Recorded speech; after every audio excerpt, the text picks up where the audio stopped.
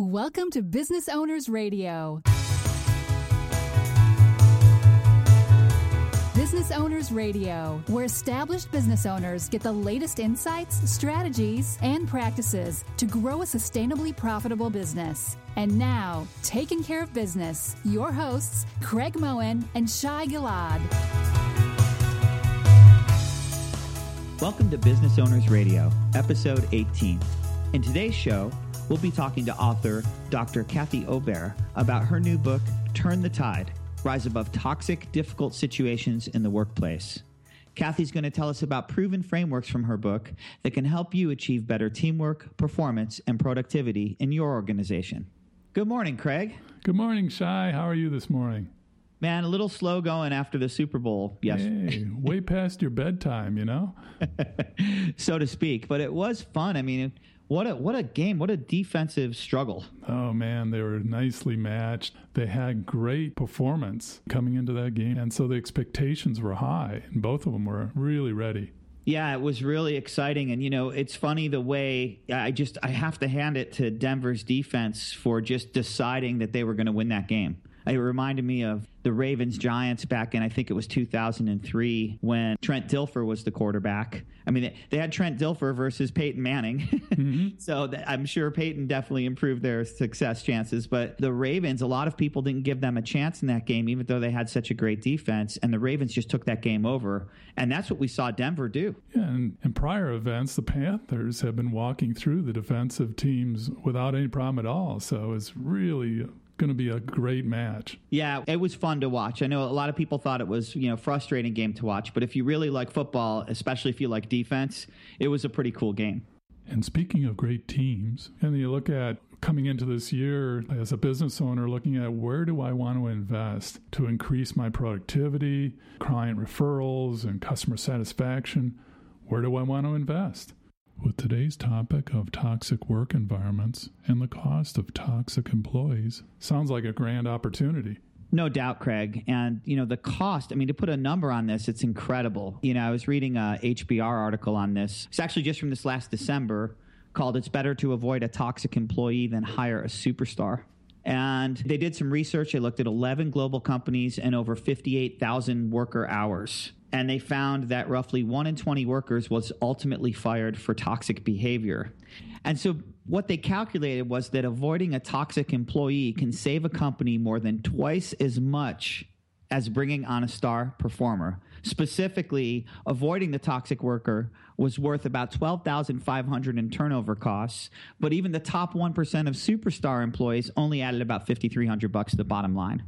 And in another survey, a 2012 Career Builder survey found that 41% of the nearly 2,700 employers that they surveyed estimated a bad hire could cost $25,000, and a quarter believed it was much higher, at more $50,000 or more.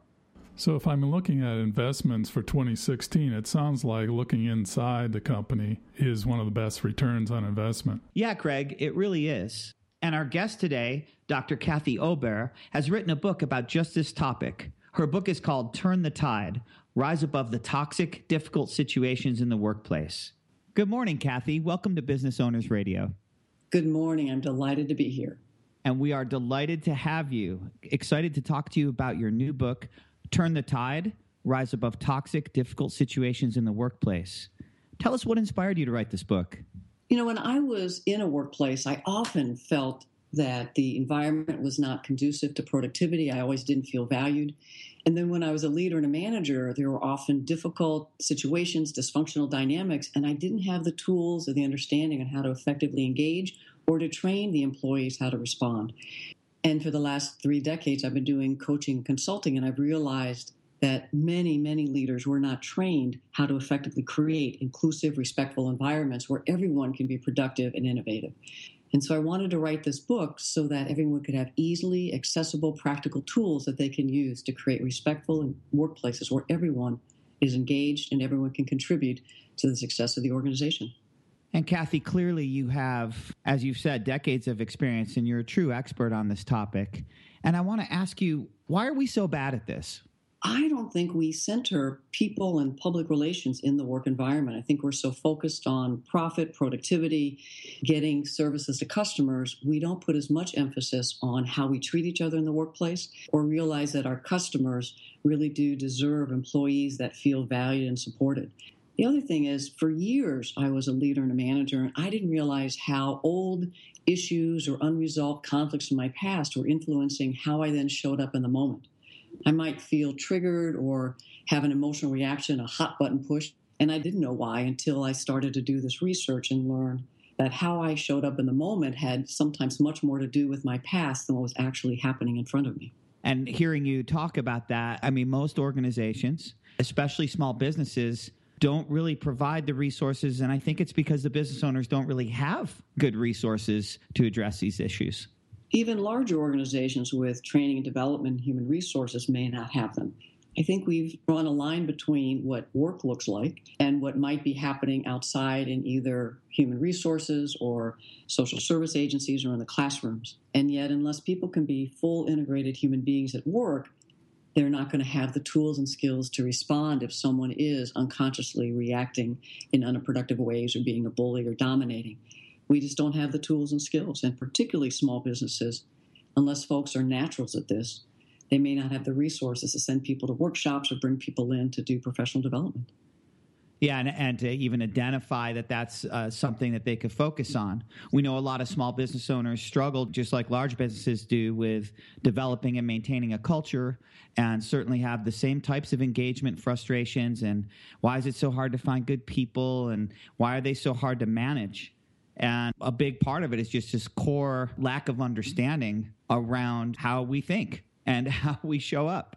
And we talk to small business owners, and the business is always a reflection of themselves. So whatever it is that they carry into it, it starts there. Well, that was true when I was a leader. I thought the employees weren't as productive or professional. And it wasn't until I looked at my own behaviors and realized that I was being more demanding, dictatorial than inclusive and participative. Or I was reacting out of hot buttons, and they didn't know when I was going to be an effective leader and when I might be too curt or shut down and pull away. And so I really had to start with my own leadership and understand why I showed up in ways that sometimes created the conflicts that, in fact, I was frustrated with. Kathy, so many situations, you've got the dynamics of the office place and there are toxic environments. How many times do you find that the leader is the source of creating that toxic environment? More often than we would expect. And the leaders might be the demanding, irritable, quick to react, micromanaging type of leader, which is mostly the common stories that I hear of dysfunctional leaders. And they may just think they're being a strong, productive leader because no one's willing to give them feedback because they're afraid for losing their job or maybe not getting promotion. But there's another type of leader that I find equally challenging, and that's the one that sits back in more of a laissez-faire and believes that if they're just collaborative and cooperative and caring, then employees will rise to the occasion. But in those situations, often the next level down might be the one that's the bully or the one that's so controlling and demanding that the workplace is a place of fear and toxicity, and that second leader doesn't have the skills to then find their voice and actually intervene in ways to hold people accountable for being good managers. Another one that comes to mind is you have the toxic office environments, and new to the recent times are the remote employee or the very distributed workplace. Any thoughts how that rolls out? You've identified significant challenges today as organizations are trying to cut costs and streamline. And so it's much harder, for me at least, to develop relationships over technology. When you're one-on-one and you're with people throughout the entire week, you can observe behaviors, you can do coaching in small moments before and after meetings or during conversations. But remote operations are usually very tasky, an hour at a time. And so leaders and managers, I believe, have to have much more proactive approach to build those relationships, set expectations, get to know those employees, try to talk about the culture and the climate that they intend to create in face-to-face as well as remotely. And then, to be honest, after every call, to have some debrief. How effectively did this call work? How productive were we? What else could we do to be effective? Did anyone feel triggered? Were there some dynamics that we need to navigate differently as we work together, especially remotely? and then to be able to do coaching and supervision over the phone outside of the productive workplace task type of meetings. You know, those skills are so critically important for leadership, understanding how to give and receive feedback and understanding some basic coaching skills around debrief and understanding other people's triggers as well as your own. And again, it's just so interesting to me that we have not yet evolved to understand this. I mean, you're actually giving us some new language to discuss this. And to that end, I was curious about your 7-step triggering event cycle. Tell us a little bit about that and what inspired the creation of that cycle. I used to believe I was either calm and effective or triggered. And even when I felt triggered and emotional, I thought it was the other person's responsibility. They pissed me off. They embarrassed me. They were incompetent.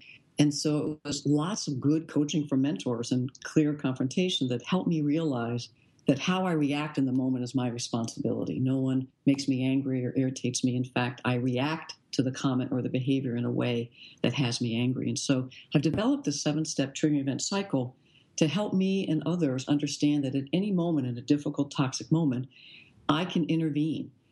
If I notice that I start to feel more tense, or I'm clicking a pen, or I start to sweat, or I'm turning red, those physiological reactions are clues that I'm beginning to have an emotional reaction.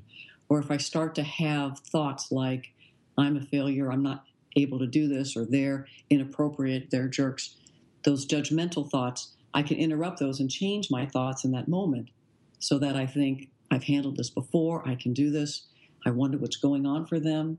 Are they triggered? Did I do something? And if I change my thought, I then influence that my emotions de-escalate. And when my emotions, instead of a +8, high emotions, if I get them down to a 2 or 3 or 4, I'm able to think more clearly and choose a response instead of automatically acting. What I find when I teach the triggering event cycle, people realize they usually respond in one of 3 stressful ways: fight, flight, or freeze. And when I'm unconscious and responding automatically when I've been triggered, then I either get possibly more aggressive, or I disappear and get more quiet, or I literally leave the room or disappear in the moment. I may still be on the phone remotely or in person, but I'm not participating. And we can train employees and managers to notice those difficult moments when many people may feel triggered and emotionally have greater emotion than they can think clearly. There are many tools that they can learn in the cycle, changing their thoughts, changing their physiological reactions, changing their intentions of how they want to respond in the moment. Instead of put someone down or put them in their place, it could be to ask questions because I'm curious what was behind their reactive comment. And so at any point in that 7-step cycle, we can stop, notice where we are, and intervene with a tool that's specific to that point in the cycle that has us be more productive and more effective and create greater performance in the moment. I noticed you were talking about your emotions and you were saying being a +8 versus a -2. That this is some kind of a scale that you've created as a way to calibrate and think about where you are, like a self-assessment tool? In the moment, you can literally scan your body and realize how emotional am I, with 0 being kind of a neutral, calm every day. Because you can be triggered into positive emotions. I can be so excited and so overwhelmed with passion that I lose my thoughts or I respond in ways where I'm not thinking. Usually when people are positively triggered, they're more thoughtful, or at least their reactions aren't the toxic dysfunctional dynamic. So it's usually the negative emotions. So if I'm deeply triggered into embarrassment or shame or anger or fear, and I'm a -7, 8, or 9, then I'm usually not able to think clearly. And so if I can de-escalate my emotions from, say, a -8 down to a -4, I'll be much more able to think clearly, diagnose the situation, and usually if I ask 2 or 3 questions, that gives me enough time, especially if I'm deep breathing, to de-escalate my emotions so I can think more clearly and get enough data from the other folks to choose a response that's effective in that moment. Kathy, how would you characterize the element of looking at how people react and the reactive response versus emotional maturity that's talked about in other books? That's a great question. A lot of books are looking at emotional intelligence and EQI and those sorts of things, and there are actually some similarities in that many people do not develop emotional maturity until they've had several years, if not more, in the workplace. I know it took me a while before I had the presence to be in the moment, choosing my responses, and not just reacting emotionally all the time. And emotions are very powerful in the workplace. I think that's one of the challenges in traditional work environments is we ask people to leave their emotions and their whole person at the door and just come be task-oriented. And yet we're whole people. And so to teach people how to recognize their emotions and how to scale them in a way so they respond effectively and not be out of control with their emotions, that would be the emotional maturity and the skills I'd be looking for. And then some of the tools in the book help people realize why they feel so emotional and triggered in the workplace. So again, it's not that someone triggered me or someone made me angry. It's what did I bring into this moment? My fears, my anxieties. Maybe this is the 5th time someone has interrupted me or talked over me. And so I'm at cumulative impact. And so the tools and skills to recognize why I feel triggered, and then how do I choose to respond in this moment, not out of old issues, not out of cumulative impact, but what's really going on in this moment. That's emotional maturity. I love that notion of cumulative impact. And again, you're giving us language and you're giving these employees and these leaders language to have these discussions. In Chapter 3, Kathy, you discuss 7 types of intrapersonal roots. And this is the place where a lot of triggers come from. And this was some of the most exciting new information that I learned personally and in my research. That when I come to the workplace, if I am stressed because I was up half the night with a kid, or someone is dying in my family, or I have the flu, but I'm still trying to come to work, if my current life issues dynamics have depleted my shield, then comments and issues and stress will impact me much more quickly and deeply. And so I might react out of that intrapersonal root. Or as you mentioned before, cumulative impact. If this is the 3rd or 4th time someone else has taken credit for my work, or I notice a dynamic in the workplace that newer employees are cut off, interrupted, but if you've been here 30 years, your idea gets lauded and appreciated.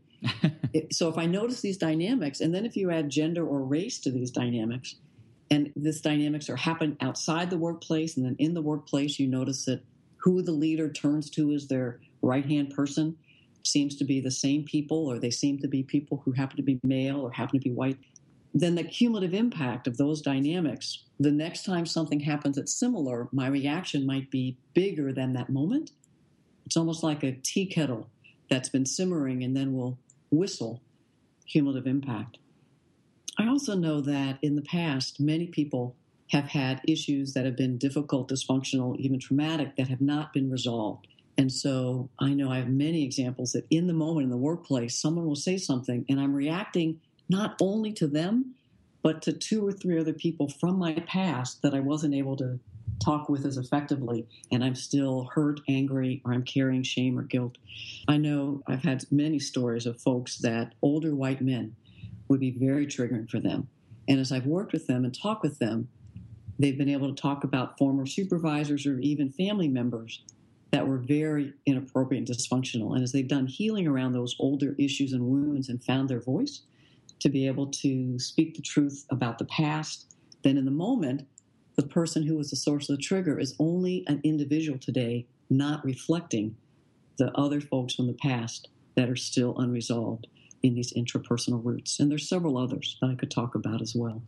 Yeah, and I know that you have a section on biases and how all of these different things can affect us. And I can't help thinking about, when you talk about gender and race, how blind auditions, and we've seen this with orchestras, with experiments to eliminate or reduce gender bias, and some of these other things can happen, and how sometimes even in the workplace to reduce interview bias in the same way that we're having this conversation right now, people having remote conversations where they don't see each other can actually increase their effectiveness because it reduces some of that bias of who's speaking.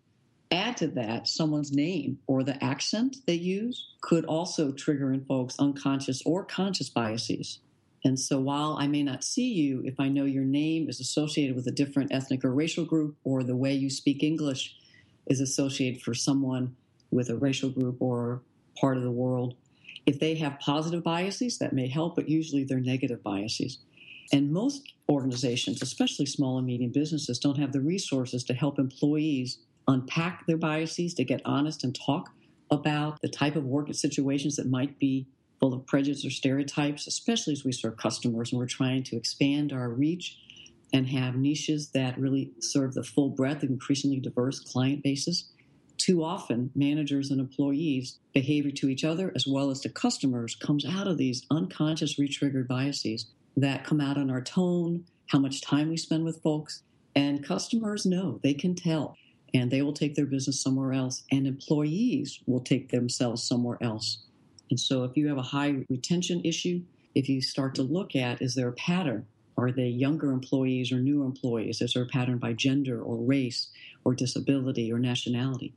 Then you might realize it's more going on here than people moving on to a more effective job. They actually might be leaving because the climate is more toxic related to bias and prejudice. Kathy, these toxic environments and our reference to the leader, do you have an example of where you worked with a leader that this situation arose?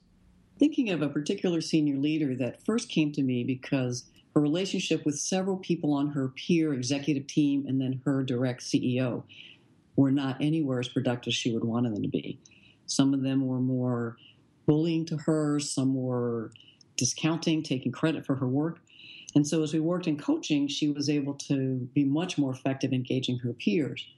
And then she brought up how she was beginning to hear that one of her direct reports, that the employees that worked with him, they were not happy. Now, when he worked with her and she supervised him, she was her compassionate, caring self and thought that he was doing very effective work until they did either a 360 or a skip level. And she realized that actually there was some significant dysfunction in his core group. And when she went to talk with him after several meetings, he would agree, yes, I'll change. And then she noticed no behavior change. So when we talked, we explored what was keeping her from being more direct and more accountable. And as we role played some situations where she was much more clear and accountable, she recognized there were some of those deep interpersonal roots from very old family and other dynamics that had her believing that she had to only be a certain kind of leader, particularly as a woman. And as she developed her skills to be more clear, more direct, with care and compassion, she found that several more meetings with this direct, he was much more able to hear her very clear message. And she was clear that his job depended upon his behavior change because she would no longer tolerate his bullying, dysfunctional behavior. And after 3 or 4 sessions, he got clear and he changed his behavior. Now, it wasn't overnight because the skills to be able to be effective can take a while to learn. But she also got him coaching and some work with HR. And so his bullying behavior diminished and he became somewhat more effective, at least less dysfunction. Do you find when dealing with bullies in the workplace, or certainly let's just say that type of behavior in the workplace, do you find that the subjects that are the ones that are doing the bullying are difficult to change? I personally have found that being a peer and trying to work effectively and model effective behavior has not always been helpful, that it often has taken supervision and having performance become a part of the conversation. I also know as I've coached folks that have bullying behavior, under that often is fear, self-doubt, need to control, which are all intrapersonal issues that are very common. Sometimes they don't come out in bullying behavior, but when people don't feel very powerful, when they think they have the opportunity, they can get a sense of power by getting their way and making people do what they want. It is possible for folks that are controlling, micromanaging, bullying to change. Coaching can be very effective, but usually it has to be within the line of supervision so that their supervisor and leader is holding them accountable for the change in behavior so that they're open to looking at why they show up that way and to change, especially folks who had that model to them or believe that society expects them to be that type of a leader that they think is strong, but actually really crosses the line and is dysfunctional and toxic in most every environment I've ever seen. This reminds me of some sales environments that I've witnessed in past decades where there's extremely high pressure, high competition, and generates a tense, toxic environment. Any comments on that? I know as a customer, that type of high sales turns me off. And so I don't believe that that type of culture and environment creates the type of long-term customer relationships that bring years of money and resources and customer service back in. So that would be my first place to start, is to have them look at their data, that if in fact is this culture and climate create the long-term employee retention and customer retention that you're looking for. If small and medium businesses are just looking for a quick return and profit, they'll burn out their employees and their customers might pay once, but they're not going to be long-term. I believe that you can have effective sales through building relationships, and having sales folks help each other, share resources, share ideas and tips. So it's a collaborative learning environment, not a competitive one up, one down, I'm the best. That environment, I think, has been taught in business schools and in other types of organizations for years. And I don't think you have to look too far at the world economy or our U.S. economy to realize there has to be another way. And companies and organizations that are creating more of an inclusive, respectful environment, that hire and promote leaders that learn how to get the best out of their employees, not by fear and not by dictatorial control, but by empowerment and inclusion and respect. The research is showing those environments are getting great profit as well as retention. I think in the short term, some leaders think, I'll just get short-term profit, but they don't realize that if someone leaves, can be $100,000, if not more, to search, hire, train, and develop someone so they have the skills of the person they left. And so looking at profit is important in these high, intense sales organizations, but realizing that there are many, many costs of these toxic, dysfunctional environments that have to be filtered in if you really want to create a bottom line that's long-term and transformative. You know, Kathy, when you think about how as individuals, part of the transformational power of coaching and going through a coaching session is that you start to shift from viewing the world and looking at external events and what they can do to you as to really starting to be more introspective and thinking, you know, how, as you said about your emotions, you know, what's triggering me? How can I change to have an effect on my environment? How can I change my reaction? And it's almost like this is so hard for people to do. And then that gets reflected in the workplace and just amplified. So the organizations are focused on frequently external things. Like, how do I enter this new marketplace? How do I close more sales? How do I increase revenue? And they're not taking a step back organizationally to really make this a point of focus and say, how are we going to change what we're doing to create a better environment where we can be more successful regardless of what markets we enter? And sometimes the executive coaching or executive training, the leader can understand this. And other organizations actually bring teams together to have this conversation, to talk about the current climate in the workplace, and then what's our output in productivity and innovation, and how could we work more effectively together. More inclusive, respectful workplaces show higher innovation, higher productivity, and much greater collaboration across people, but also across units that are often working in silos.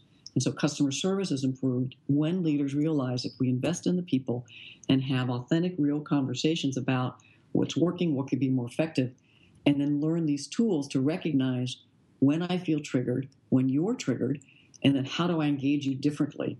As you said, many people need to do some of their inner work with these intrapersonal roots so that when someone else is triggered and maybe they've raised their voice and they're getting much more direct and they're interrupting me, instead of debating and coming back with the same energy, which often escalates into even greater dysfunction, I can learn to pause, ask questions, engage differently, and even say, I notice that we've both gotten triggered here. Why don't we take a break and come back to this very important conversation once we both had a moment to think about what are the key issues we want to explore with each other. So there are many tools, many skills that people can learn and that teams can negotiate and practice so that they can use them with customers as well as each other so they have far better productivity and performance.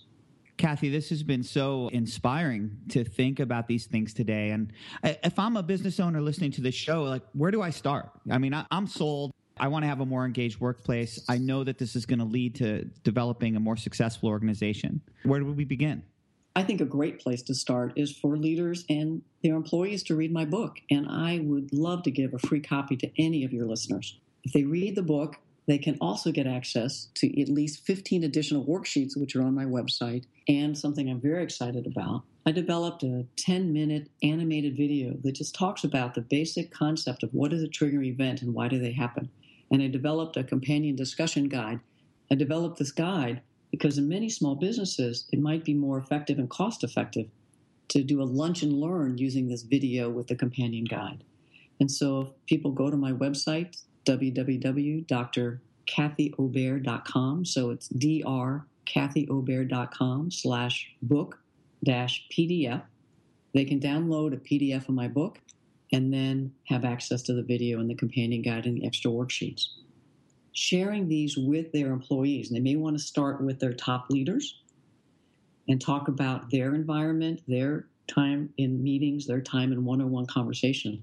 And then they may want to hold some trainings or conversations with all of their employees so everyone gets the common language and the tools. And they could have other folks download the book, or on Amazon, it's only $2.99 as an ebook. It'll come out in paperback later in April. That might be a great investment in their employees. Well, Kathy, I want to thank you so much for your time today and that very generous offer for our listeners. Well, I wish I had a book like this back when I was a manager and leader. I would have done far less harm, and I think the employees would have been far more effective, far more productive, and not dissatisfied with my leadership or the work environments. So I really hope your listeners find these resources helpful. Well, I'm sure they will, and I know Craig and I were just absolutely fascinated by this book. It's called Turn the Tide, Rise Above Toxic, Difficult Situations in the Workplace by Dr. Kathy Obear. And our guest today has been author Dr. Kathy Obear. You can learn more about Kathy and download her new book, Turn the Tide, Rise Above Toxic, Difficult Situations in the Workplace, with access to more than 15 additional worksheets to use in training and coaching sessions, and a 10-minute animated video and companion discussion guide in our show notes at businessownersradio.com. Thank you for joining us on Business Owners Radio. We hope you enjoyed today's show. As always, you can read more about each episode along with links and offers in the show notes on our website, businessownersradio.com. We want to hear your feedback. Please leave comments on this show or suggestions for upcoming episodes. Tell your fellow business owners about the show, and, of course, we would love the stars and comments on iTunes. Till next time, keep taking care of business.